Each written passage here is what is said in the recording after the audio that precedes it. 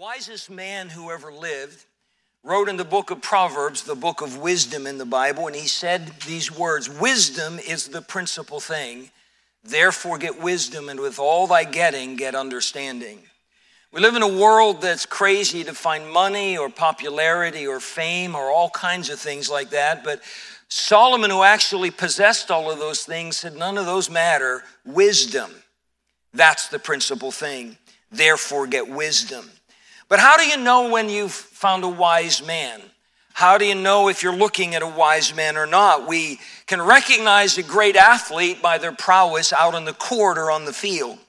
We recognize a great musician when we hear him or her perform on the stage. And the same thing with a great artist. We see his painting or his sculpture and we understand their greatness. We recognize a great architect when we see the building that he designed, or a great writer when we pick up and read his book. But how do we recognize when we're looking at a wise man? Our text tonight describes the story of some men whom the Word of God calls wise men. Wise men was a term that goes all the way back to ancient times. In the book of Daniel, we find that Daniel, his three companions, Shadrach, Meshach, and Abednego, were considered wise men in the court of Babylon. They were not the only ones. Prior to that, in the days of Joseph, the Pharaoh of Egypt had a group of people that he sometimes referred to as his wise men. They were men that were considered to be well educated, men who understood politics or war or agriculture, someone upon whom the king could lean to give him wise and helpful counsel at crucial times. In our text tonight, we see that a group of these wise men made their entrance into the city of Jerusalem.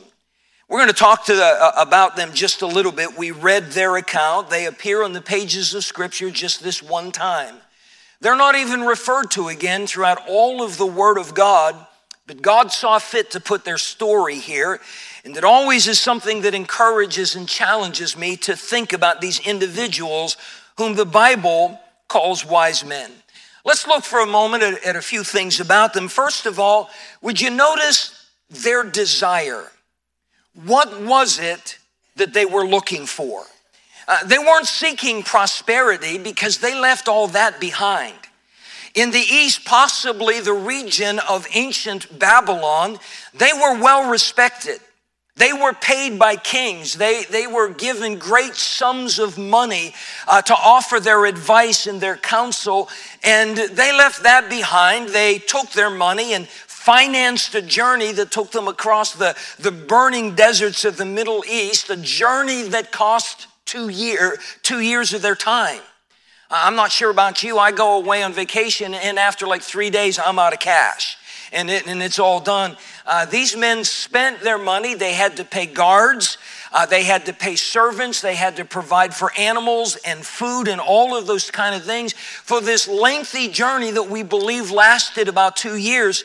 Certainly prosperity was not in their sights, and they weren't looking for that. They weren't seeking for power. Because when they came and finally found the young child, the Bible says they bowed before him. They weren't seeking for someone to bow before them, to honor them, to adore them. They were looking for just the opposite. They weren't seeking a position because here are these men in their finery. Here are these men with their titles of wise men. And yet the Bible says they fell on their faces before a young child who probably could barely speak, just a toddler, if you will, and they worshiped him. They weren't seeking pleasure. They left all the comforts of home long ago. They'd lived out in the desert for some 2 years.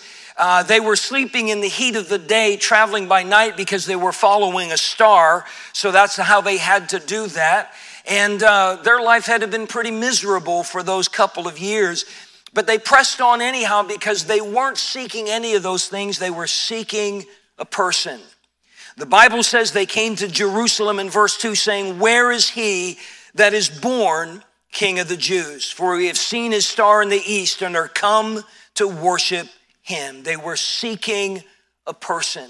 The Bible says, "Seek ye the Lord while he may be found. Call ye upon him while he is near." The Savior taught us, seek ye first the kingdom of God and his righteousness, and all these things shall be added unto you.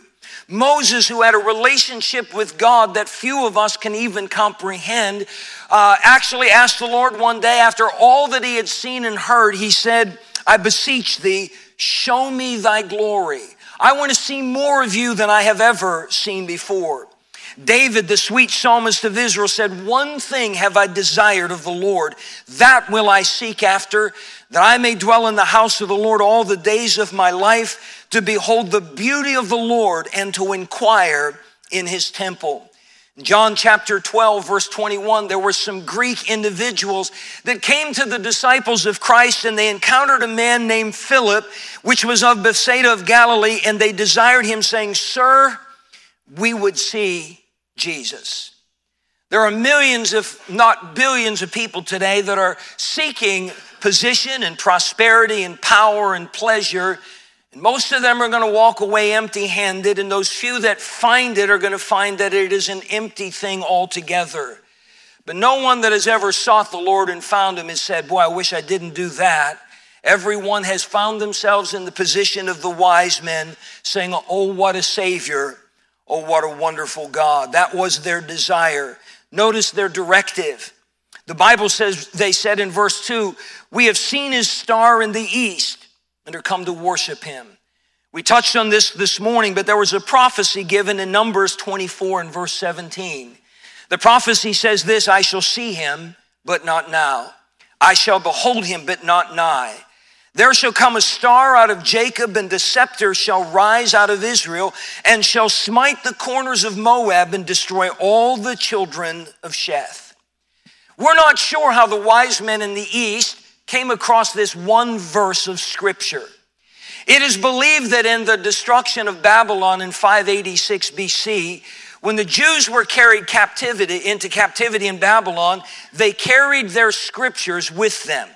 That would have been Genesis, Exodus, Leviticus, Numbers, and so forth. They didn't have all of the Old Testament. They just carried that portion which God had already given to them. And these wise men undoubtedly had come into contact with the Jewish scriptures. And when they saw that star, and as they studied the night sky, it was new and it was different. And they went through all of their histories and their textbooks, and they came across but one verse of the Bible that talked about this star, that talked about the promise of the Savior of the Jewish people. And they followed the light that was given to them, not from the star, but from that one single verse. They based everything in their lives on that one verse of the Bible. How privileged we are that we've got the whole thing. We don't have but a verse or but a scrap. We've got all 66 books that God dictated to people. I've read accounts in communist China. They have underground churches. And oftentimes, there will not be an entire Bible to be found within a congregation. It's against the law to own a Bible there. But there will be people that have come across it, and what they do is if they come across a portion of the scriptures, they will commit it to memory, because they know that the physical Bible can be taken away from them, and they won't have it anymore. But if they've committed it to memory, thy word have I hid in mine heart, that I might not sin against thee, that abides with them forever. And as they learn scripture, they share them one with another. And I think our Chinese brothers and sisters in Christ suffering such persecution are going to put us to shame at the judgment seat of Christ, because of how much they love the Word of God and how much they've memorized and committed their lives to it. I want you to understand the directive of the wise men was not the whims of the day. It was not wokeness and all of that nonsense. I read an account today. I hardly could believe it, but they showed a photograph of it. A church in Italy sponsored a nativity scene where Jesus had two mothers. Instead of Joseph and Mary, it was Mary and some other woman, a woke nativity scene. And it's created an uproar. It ought to cause an outrage. We have the Bible that tells us exactly how things happened and so forth. I want you to understand, the wise men weren't looking for a way out of following the Bible. They were looking for a way to follow the Bible. And they followed it as far as they could, and they got to Jerusalem. He's the king of the Jews. That's the capital of the Jewish nation. So they just naturally said, where is he? Where is he that is born king of the Jews? And Herod didn't know. He didn't know the Bible from Dr. Seuss. And so he inquired of the chief priests and scribes, and amazingly, they didn't have to get their concordance out or their Bible app. They knew exactly what the scripture said. Micah chapter 5 and verse 2, and thou Bethlehem in the land of Judah art not the least among the princes of Judah, for out of thee shall come a governor that shall rule my people Israel. And they had a second verse. And they followed that all the way to Bethlehem where they found Christ. You will never go wrong. You will never get lost following the word of God. David said, thy word is a lamp unto my feet and a light unto my path. The scriptures tell us that the path of the just is as the shining light that shineth more and more unto the perfect day. That's why we're to read our Bibles and to study our Bibles and to learn the Bible through teaching and preaching. That's why we're not to forsake the assembling of ourselves together as the manner of some is, but so much the more as you see the day approaching, because this book will give you light. And you just determine within your heart that you're going to follow the teaching and the leadership of the Word of God.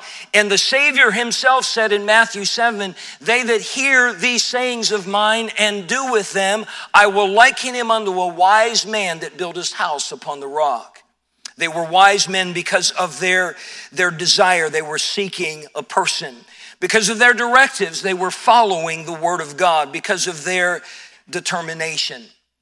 They had no idea when they left wherever they lived in the East Country that it was going to be 2 years before they'd find Christ. I'm going to guess they ran into some very long days. I'm going to guess that there were some nights as they're traveling, and the desert is a forsaken place in the daytime. It's cooler at night, but it's more dangerous at night. That's when the thieves come out. There are sounds and animals, but they just followed and followed. They had no idea that they were going to face the sandstorms. They had no idea what it was going to be like being under tents with the blazing sun down on them all day long, trying to get some fitful sleep, ready for the next night's journey. I wonder how tired they got. If they were riding an animal, that had to have gotten old after a while. Riding a camel might be fun for about 35 seconds, but after 2 years, you're pretty much ready to say goodbye to that thing. At any moment, they could have quit. At any moment, they could have said, I didn't know it was going to be this hard. I didn't know it was going to take this long. But here they are coming into the city of Jerusalem, and they found out he's not there, but they still didn't quit. They found out where he was and traveled 3 more miles, and they found him. Their determination. The Apostle Paul talked about his purpose in life. David said, I am purposed that my tongue shall not transgress. Daniel said, the Bible says, Daniel purposed in his heart that he would not defile himself with the king's meat. Paul said, forgetting those things which are behind and reaching forth unto the things which are before, I press toward the mark for the prize of the high calling of God in Christ Jesus. I love their determination. It encourages me not to give up. The going sometimes isn't what I expected it would be. The going is sometimes more difficult than I could ever have imagined, but it's always wise to continue on following the Lord because it always leads to a good place, and such it was with the wise men. I want you to notice their distinction. The Bible says in verse number 3, when Herod the king had heard these things, he was troubled. Herod was a genius, but he had a lot of insanity attached to his genius. He was a paranoid ruler like many ancient kings were, always afraid that somebody was ready to take his throne. History tells us that he murdered several of his children. He murdered one of his wives. I believe he may have murdered his own mother because he was afraid she was plotting against him. Most accounts indicate that nobody was plotting against him. He was just that type of an insecure man. So when Herod heard that the king of the Jews has been born, he wasn't happy about that at all. The Bible says that he was troubled, and all Jerusalem with him. Everybody there knew Herod's temperament, and they knew that if Herod went off on a tangent, many of them could lose their lives. So this was not a happy day for the people of Jerusalem, yet for God's people, it should have been a wonderful day to know that wow, the star appeared in the sky. God's fulfilled a prophecy. Has Messiah truly come? When he, Herod, had gathered all the chief priests and scribes of the people together, he demanded of them where Christ should be born. This wasn't a simple Bible study. He demanded of them. He wanted answers, and he wanted answers now. And they sought unto him in Bethlehem of Judea, and we read the scripture from Micah chapter 5 and verse 2. Then Herod, when he had privily called the wise men, inquired of them diligently what time the star appeared. And he sent them to Bethlehem and said, Go and search diligently for the young child. When ye have found him, bring me word again that I may come and worship him also. Do you realize that if Herod really wanted to meet the Christ child and he wanted to worship him, he would have traveled with the wise men? Do you understand that the chief priests and scribes, they had it in their Bible. They now knew Numbers 24 has been fulfilled. They now know the exact place that their promised Messiah has come, but not a single one of them made the journey. None of the scribes who were masters of the letter of the law, they knew all the details and all the ins and the outs. Not a one of them made a 3-mile trip to Bethlehem, even just to see if it was true or not. None of them went. The wise men entered Jerusalem by themselves, and they left by themselves. When I got saved in our youth group, we used to sing the song, I have decided to follow Jesus. One of the verses of that says, though no one join me, still I will follow. You understand, the wise men made that journey all by themselves. Herod didn't follow. The chief priests and the scribes did not follow. No one else from the city of Jerusalem would follow, but they did not let that stop them. Sometimes we look around to see who else is serving God. We look around to see who else is coming to prayer meeting, who else is going soul winning, who else is going to live and do that which is right. And we're sort of gauging our own obedience and faithfulness on that. And we need to get our eyes off of other people and what they are or are not doing and look only to the Word of God, to the leadership of the Lord, and just go where He wants us to go. And if we go alone, so be it. If others come with us, praise the Lord. But these wise men did not let other people's apathy and lack of concern stop them at all. They went until they found him. Notice their delight. The Bible says, when they had heard the king, they departed. Verse number 9, and lo, the star which they saw in the east went before them, till it came and stood over where the young child was. When they saw the star, they rejoiced with exceeding great joy. And when they were come into the house, Jesus is no longer a baby in a manger. They're living in a house. They saw the young child with Mary, his mother, and fell down and worshiped him. When they had opened their treasures, they presented unto him gifts, gold and frankincense and myrrh. Those that seek the Lord are given the promise, they that seek me shall find me, if they shall seek me with their whole heart. There's a wonderful thing about the wise men is they didn't give up. They didn't stop because the journey was long. They didn't stop because, this is costing us more than we thought it would. They didn't turn back because nobody else would join them on that. They just pressed on, and one day there they were in this house looking at this little child. The star is right above the house where the Savior was, and they fell down and they worshiped him. Their delight. What a wonderful thing to seek him and to find him. The last thing I want you to notice was their demeanor. The Bible says they come into the house, they fell down and worshiped him. Church is not about a place where we come to feel good about ourselves. It's a place where we come to worship the Lord. It's not about where we come to find out how good and wonderful we are. It's a place to come to find out how good and wonderful he is. Oh, give thanks unto the Lord, for he is good. They fell down before him. They worshiped him. You got to understand it. His parents are poor. Joseph is a carpenter. This is not a palace. This is not a mansion.